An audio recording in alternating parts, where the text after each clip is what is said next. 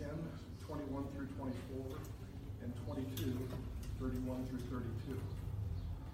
In that same hour, Jesus rejoiced in the Holy Spirit and said, I thank you, Father, Lord of heaven and earth, that you have hidden these things from the wise and understanding and revealed them to little children. Yes, Father, for such was your gracious will. All things have been handed over to me by my Father, and no one knows who the Son is except for the Father, or who the Father is except the Son, and anyone to whom the Son chooses to reveal him. Then, turning to the disciples, he said privately, Blessed are the eyes that have seen what you see, for I tell you that many prophets and kings desired to see what you see, and did not see it, and to hear what you hear, and did not hear it. Simon, Simon, behold, Satan demanded to have you, that he might sift you like wheat. But I have prayed for you, that your faith may not fail. And when you have turned again, strengthen your brothers. Okay, the second reading is John 17:1 through 9. When Jesus had spoken these words, he lifted up his eyes to heaven and said, Father, the hour is come. Glorify your Son, that the Son may glorify you, since you have given him authority over all flesh, to give eternal life to all whom you have given him. And this is eternal life, that they know you, the only true God, and Jesus Christ, whom you have sent. I have glorified you on earth, having accomplished the work that you gave me to do. And now, Father, glorify me in your own presence with the glory that I had with you before the world existed. I have manifested your name to the people whom you gave me out of the world. Yours they were, and you gave them to me, and they have kept your word. Now they know that everything you have given me is from you. For I have given them the words that you gave me, and they have received them and have come to know in truth that I came from you, and they have believed that you sent me. I am praying for them. I'm not praying for the world, but for those whom you have given me, for they are yours. Thank you. Okay, I think that the biggest difficulty we have with silent prayer is all the noise that goes on in our minds. And even if we try to relax, there are the voices and the agendas and the responsibilities and the chores. But what I understand is that it's possible to calm the mind by completely calming the body. And those slow, deep breaths are the way to begin to relax. So let's start there, slow, deep breaths. And let's know that God is here now, that he loves us. That if you need it today, Jesus will touch you. So if you need it, receive his touch. And the Holy Spirit surrounds you and enters you to bring heaven into your heart, to bring us closer to God. That really sucks. Okay, so, all right. So with today's scripture reading, especially from John 17, it seems like we're going backwards, and indeed we are. Last week we jumped from John 16 to the end of the book because it was Easter Sunday, and that text was such a great text to remember the resurrection of Christ and the aftermath. But today we go back in time and we return to the night that Jesus was arrested, the night before his crucifixion. Fortunately, we have the church calendar to guide us. Now, not everyone is aware of this, but for centuries, the year, the Christian year, has been divided into various seasons celebrating major events from Scripture and church feasts. So, Easter, according to the calendar, is not a day, it's a season. And it will continue until Pentecost. Very good. It pays to be a former Catholic. Or a present.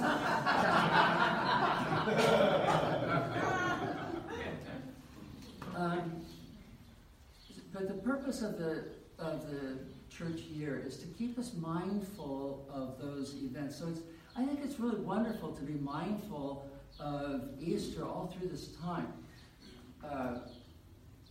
The first year that I went to visit the Hermitage, it was the first weekend after Easter, and we had always made a big deal about Easter. It was always exhausting to go through that. And the Monday after Easter, when I opened up my Bible to read, I felt this impression, God telling me, do not rip the day off the calendar because Easter isn't over for you. And I thought, well, that's wonderful, because with all the work we had to do, we really didn't enjoy Easter like we tried to make it for other people to enjoy. So that next weekend, I was at the Hermitage, and they were singing all resurrection and Easter songs. And I mentioned it to my friend, Father Romuald, and he said, oh, yes. He said, and we'll continue singing resurrection songs right up until Pentecost. So that's what we get to do. That's my excuse for hanging around the cross and the empty tomb for the next couple of weeks. It's fitting to return to these important events. You know, it's almost like a movie. Sometimes there's a flashback to an earlier period. I always have to explain to Barbara, no, it's not happening right now, honey. This is what happened before. But it fills in the blanks. It gives some explanation for what's going on now. We get to do this flashback. We have the resurrection. We already know this. And that's really how John was written, with that in mind, that he stands sometime after the resurrection, and he sees so much more with his spiritual eyes now than he did at the time of the resurrection. Jesus and his disciples are on their way out of Jerusalem and to the Mount of Olives. They haven't crossed through the Kidron Valley yet, which separates the two mounts. And he's said to them everything that he has had to say. Now he concludes this final teaching with a prayer. Now, there's too much in this prayer to go over in detail. And I have another reason that in a while I'll explain why we don't want to do that anyway. It's like the entire Gospel of John is compressed into this one chapter. But I am going to encourage you, find time to read John 17 on your own. And read slowly. And reread and reread slowly. You're going to have to take it a bite at a time. There is nothing like this prayer in the Synoptic Gospels. Nothing that compares to it. We know Jesus prayed. In fact, he prayed a lot in Luke's Gospel. Luke has Jesus praying more times than the others, Matthew and Mark. He prays before his baptism. He prays before he chooses his apostles. He prays at the Transfiguration. And that's not in any other Gospel. Sometimes he prayed for his disciples. He prayed over them before he chose the 12. And he specifically prayed for Peter, as Rich read. And Rich, when you read that, you read it really well, because when I heard those words, Jesus telling Simon, I have prayed for you, I thought, how wonderful for Jesus to say, I have prayed for you. Because you know God hears him. So, once we do hear Jesus' prayer, again, Rich read that, when he rejoiced in spirit over the success his disciples had. And he also praises God. He prays, or he gives thanks when he feeds the multitude, but we don't know what he said. He just gives thanks. And then he gives thanks at the time of the Last Supper. And he does have something to say to the disciples, but it's not really prayer. So even though they tell us that Jesus prayed, they don't give the content of his prayers really, just little snippets maybe. And that even though he taught his disciples to pray and made suggestions what they should be requesting when they pray. Pray for laborers because the harvest is great and the laborers are few. Pray that you will not enter into temptation, and so on. John takes us into this particular prayer of Jesus. In doing so, he takes us deep into Jesus' heart, because that's where this prayer begins.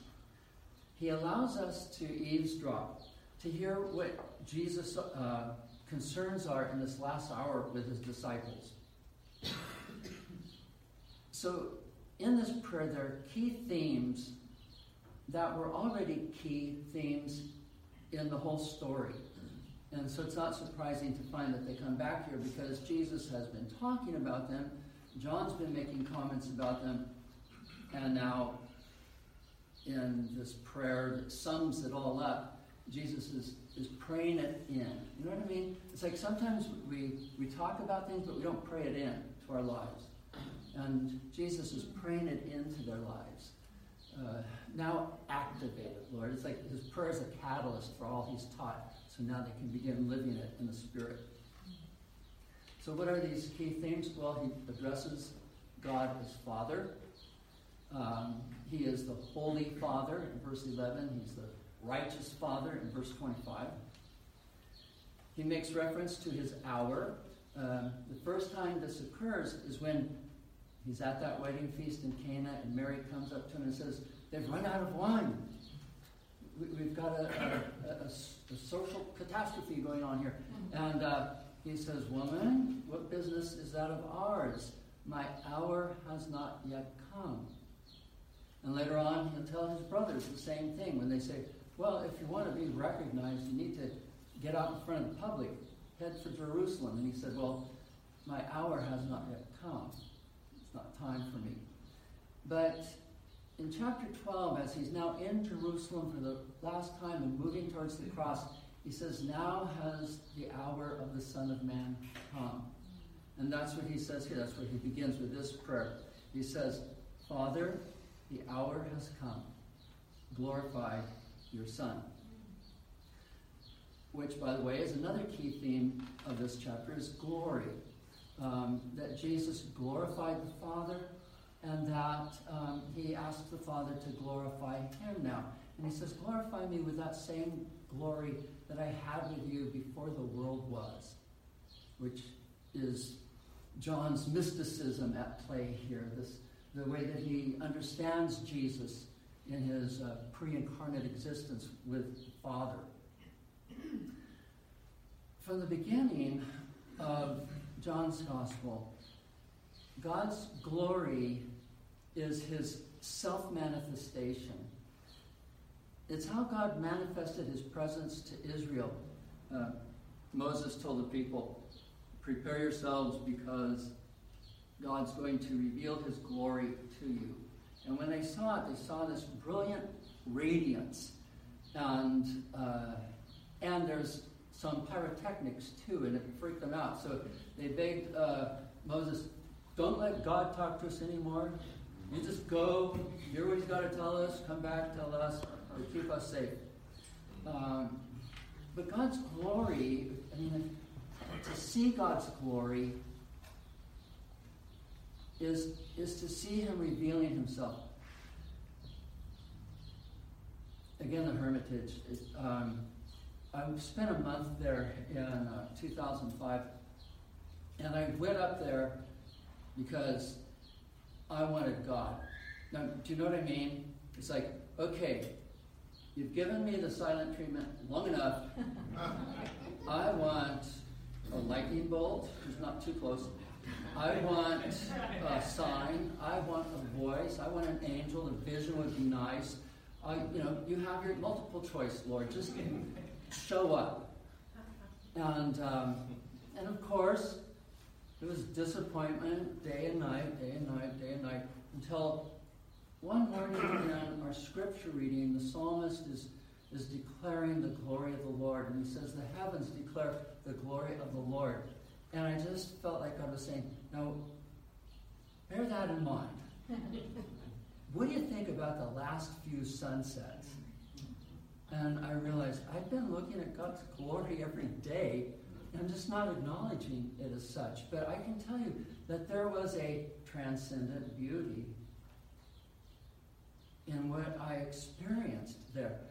The last time I was at the Hermitage, I met this couple from Monterey. They're a really nice couple.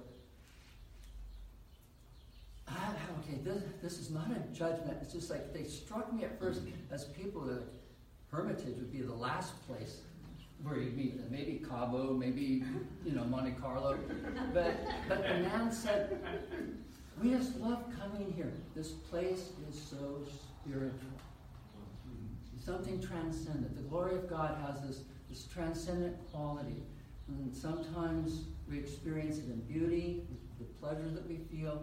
And sometimes we experience it in the vastness of space, of desert, of ocean. So, this is how God manifests himself to the world through Jesus. And the Word became flesh and dwelt among us. And we beheld his glory. Glory as of the only Son from the Father, full of grace and truth.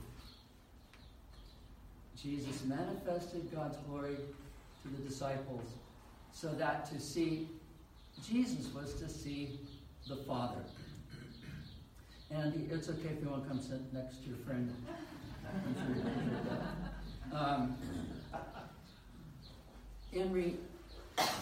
In regard to Jesus' glory,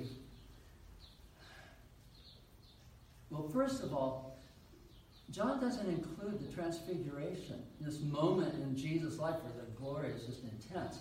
But again, he doesn't have to, because he knows that his readers are already familiar with one of the synoptic gospels, at least, and that they know about that. Rather than one explosion of glory in a transfiguration, the glory of Jesus is coming to the surface all the way through his gospel. When he turned the water into the wine, his disciples beheld his glory and they believed in him. So John sees through the synoptic vision of the cross to something else. In other words, the cross of Jesus is portrayed one way, let's say in Mark's gospel. And John sees that. He acknowledges that. There's no question about it. But he sees through it. How does Mark present the cross? Well, it's a place of suffering, of intense suffering. It's darkness over the earth. Andreas Kostenberg said that in Mark's gospel, the cross is a place of shame, humiliation, and suffering for Jesus. And you think about it, the soldiers mocked Jesus. Well, they're Roman soldiers. He's just a criminal to them. But the chief priest and elders come to the cross and mock Jesus. Bystanders, just who are passing by, stop to mock Jesus. Even the two thieves crucified next to him mock Jesus. It's a place of humiliation and shame for Jesus. And John, however, Kostenberger says, the cross is the place where Jesus will be glorified. When Jesus talks about his glory, now the hour has come for the Son of Man to be glorified. He's talking about being lifted up on the cross. And here is going to be a revelation of God's glory. Well, as Kostenberg says, John enlists Isaiah to show that contrary to the world's perspective, the cross was not in fact a place of dishonor, humiliation, and shame, but instead constituted the location where Jesus was exalted for his willingness to die for the sins of the world as the Lamb of God and obedient Son of the Father. He rises to the fulfillment of those prophecies in Isaiah, especially Isaiah 53 and Psalm 22, and in this way glorifies God through his obedient self-sacrifice. Another theme in chapter 17 is eternal life. Then there's believing and knowing. I like this in verse 8 where Jesus says, "For I have given them," his disciples, "the words that you gave me, and they have received them, and have come to know in truth that I came from you, and they have believed that you sent me."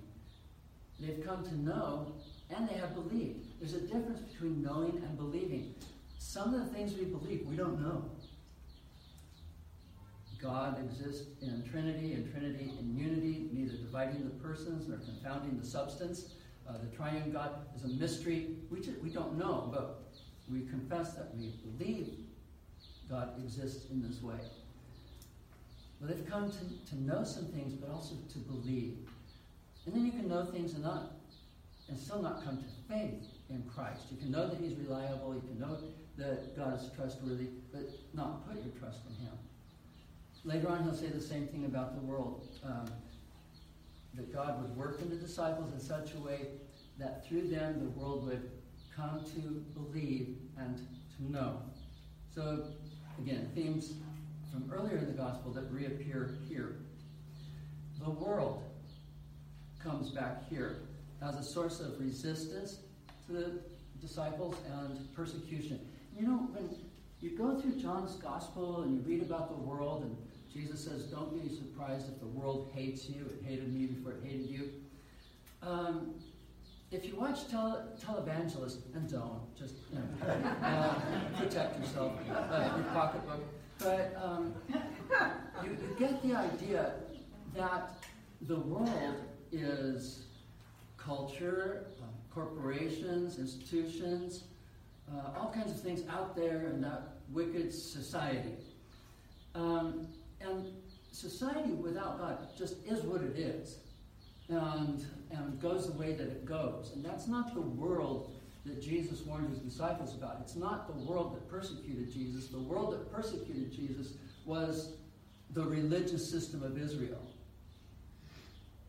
In John's gospel, when he talks about the world, he's generally making reference to the religious institution that was trying to kill him and threaten the lives of his disciples.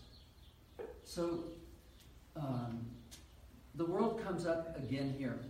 And in verse 9, Jesus said, I'm not praying for the world. At least not at that point. He wasn't praying for the world. He's praying for his disciples. But he does not exclude the world from his prayer. Later on, we're going to see that's the end goal. That God would work in the disciples in such a way that the glory of Jesus would be revealed to the world, and God would be manifest to the world. Christ prays for oneness. And this is beautiful. In verse 21, he says, verse 20, I do not ask for these only, but also for those who believe in me through their word, that they may all be one, just as you, Father, are in me, and I in you, that they also may be in us, so that the world may believe that you have sent me. The glory that the glory that you have given me, I have given to them, that they may be one, even as we are one, I in them, and you in me, and that they may become perfectly one, so that the world may know that you sent me and loved them, even as you loved me. Is that intense? I mean, how could he say that more forcefully? I mean, it's going to be, after a while, Dr. Seuss or something, because he just, the way he repeats, and he just goes back and he says, well, in this way that we are one, and in this way we're one, and let them be perfectly one. What do you think Jesus wants? Jesus also covers in this prayer the past. He says, in the past, I have manifested your name. I have given them words, your words. I have guarded them. I have sent them into the world. These are all things that he's done. He covers the present. I am praying for them. I am no longer in the world. I am coming to you, Father. I am not of the world. That present moment is covered. And he also covers the future. Keep them, he prays, in your name. Keep them from the evil one. Sanctify them. That is, make them holy, which is a process that God's working in our lives. And it's wonderful because I grew up believing I had to make myself holy and try as hard as I could. Praying every night next to my bed, brushing my teeth at least once a week. I could not make myself holy. Jesus prays God will do this. And he prays for those who will come to believe in him, that they also will become one. He also says, Father, I desire that they be with me where I am, that his disciples would join him where he is. A chain is formed from these themes in Jesus' prayer, and you can follow the chain. For example, his glory, which he mentions right up front in verses 1 through 5. The Father shares his glory with the Son. In verse 22, Jesus shares his glory with the disciples. In verse 23, the disciples reflect his glory to the world. The same chain is formed for the Father's name, which is given to Jesus by the Father. Jesus gives it to his disciples, and his disciples take it to the world. God's name is not just Yahweh. Now I know his name. I can text him or look him up on Facebook. It's not just a label. Name represents the whole person, who that person is. And so, if I say, if I bang on your door and I say, open up in the name of the law, and I'm not saying there's any power in saying law, it's all that's represented by the law. So all that's represented in the name of God, this is what God gives to the Son gives to his disciples. It's a name of authority, and it allows them to move around and to represent him with authority.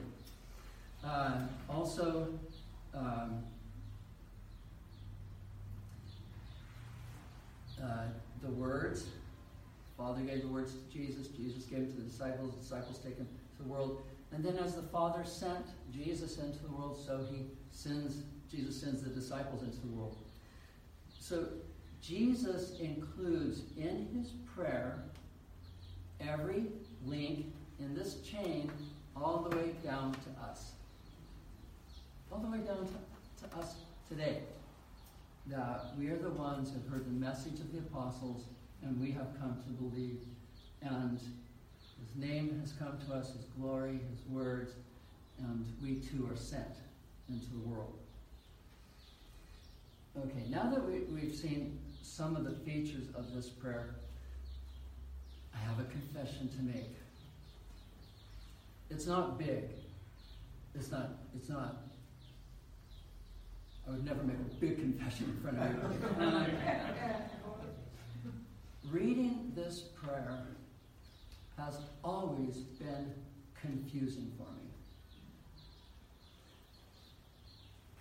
I quickly lose the train of Jesus' thought. Come on, listen. Father, the hour has come. Glorify your Son, that the Son may glorify you, since you have given him authority over all flesh to give eternal life to all whom you have given him. And this is eternal life, that they know you, the only true God, and Jesus Christ whom you have sent. I glorified you on earth. Are you with me? Okay, so you see what I mean. Now, it's like this through the whole prayer. The prayer jumps around a lot. It plays on these themes, and you see the theme, you think, I know what this is, but then he turns a corner and you go, but I didn't think it was that. Or how does that fit together? I can't see the logical connections that Jesus is making in this prayer. And I feel like I have to hold on to too many ideas at once. Do you know what I mean? It's like sometimes when you solve a riddle or you solve a math problem, you have to hold in your mind a lot of numbers or a lot of concepts all at once. Reading philosophy is like this. No, it's not. Philosophy is stupid. Because they invent words and you have no idea what they're talking about, or they misuse words. Anyway, I've not been able to find the structure of this prayer, and I look for structure in Scripture. It's like reading the mumbo-jumbo of a legal document.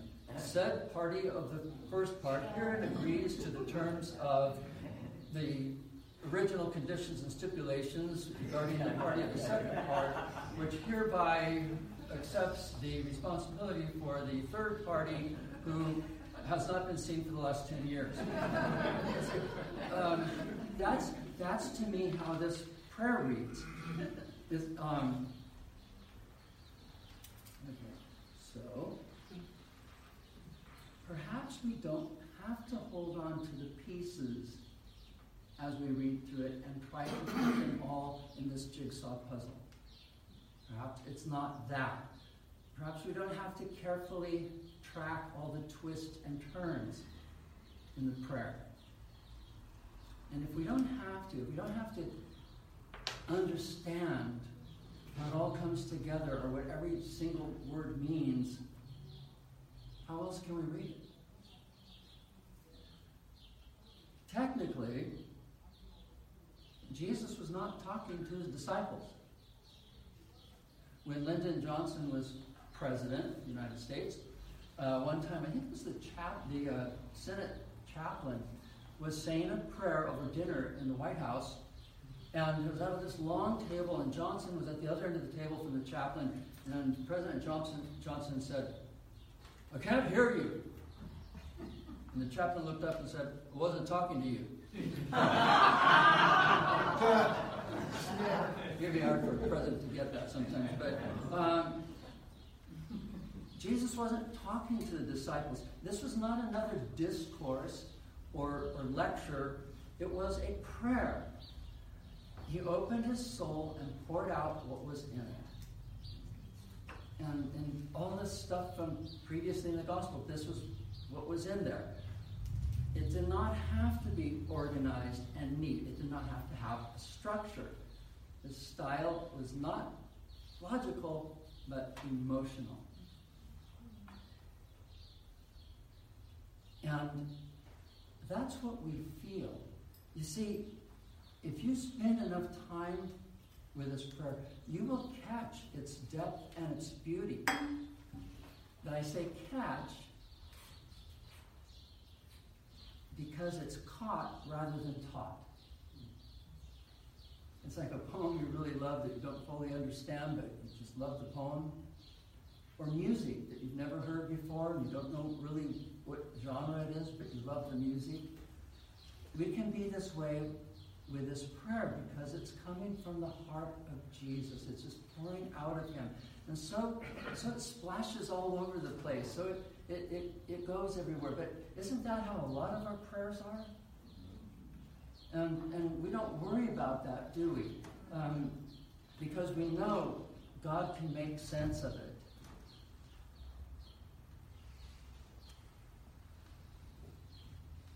We see the depth and beauty of the prayer, but we also see the depth and beauty of the one who prayed it. And it makes a strong impression on us. And I just think we need to feel that impression, the impression that it makes, so that we're shaped by it. And this is what Jesus prays for us, and these are things he wants for us, and it's meant to give formation to our life in him. Just to be clear, though, this prayer is a teaching moment for the disciples. Only Jesus is not teaching them with lessons, but by example. He's illustrating prayer by praying this in front of them. It must have made an impression on John for him to remember it and to record it. Now, what is he teaching? Well, he's teaching them to keep your eye on the goal and continue towards it, because you've got God's help with you. Keep yourself close to God, all of his resources. Never lose sight of the big picture. And the picture that Jesus prays in this prayer is very big. It is worldwide.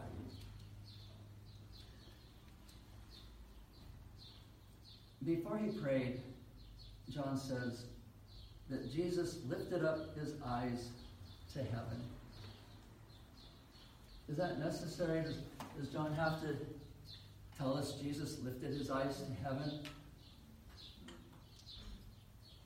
I mean, he could have said, if it had been this way, Jesus folded his hands and bowed his head and closed his eyes. Does it matter? Well, John's not one to waste words. Almost everything that he says has a meaning or purpose.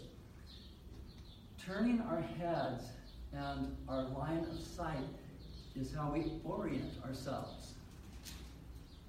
We can't just look at one thing to be oriented. We have to have a general view of the footprint around us. Turning our heads and our line of sight is how we turn our whole bodies.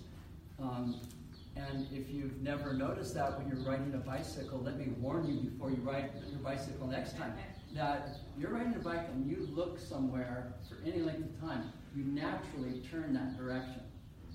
Some drivers do the same thing. They're looking, oh, look at that. And they don't realize that they're coming into the next lane.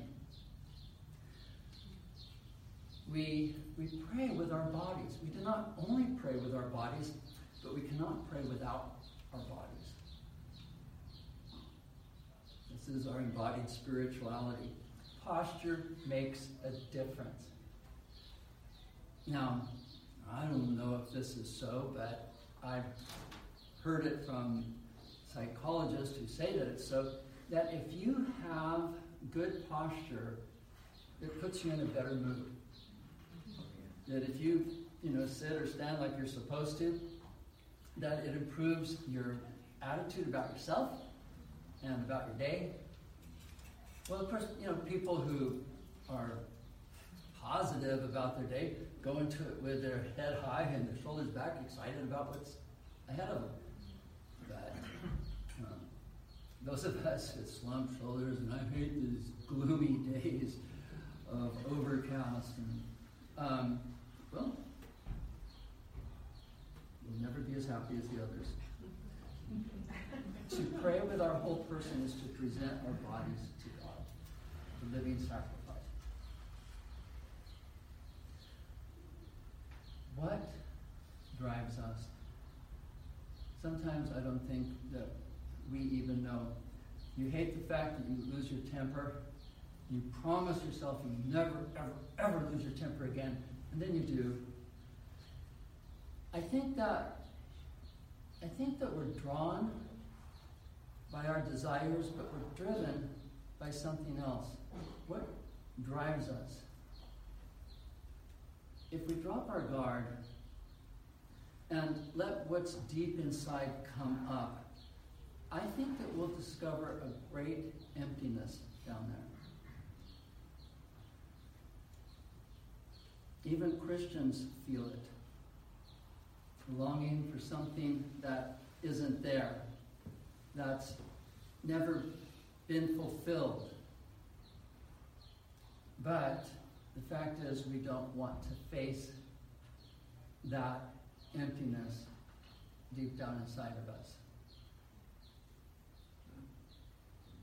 The need that's never been met. Anthony DeMello says, and when the emptiness surfaces, what do? You run away. Turn on the television. Turn on the radio. Read a book. Search for a human company. seek entertainment, seek distraction. He says there's a whole big industry built around this to help us keep ourselves distracted and entertained. Well, the more distractions, the more that we are distracted from that emptiness because it's so uncomfortable, it can be sad and painful. It can be bleak and hopeless.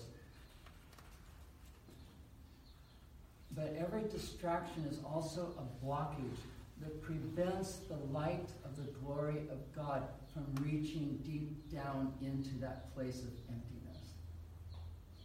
And that's what we need, is God's light to shine on and enter that place of emptiness. Jesus prayed for us. He is still praying for us. He will be praying for us as long as there is a human person on this earth. Let's feel this prayer, and let's be as open as we can to it. Let's sit with our emptiness and the pain of it, but open to the light of the glory of God to shine on it. For God, who said, "Let light shine out of darkness," has shone in our hearts to give the light of the knowledge of the glory of God in the face of Jesus Christ. Would you stand with me for a minute?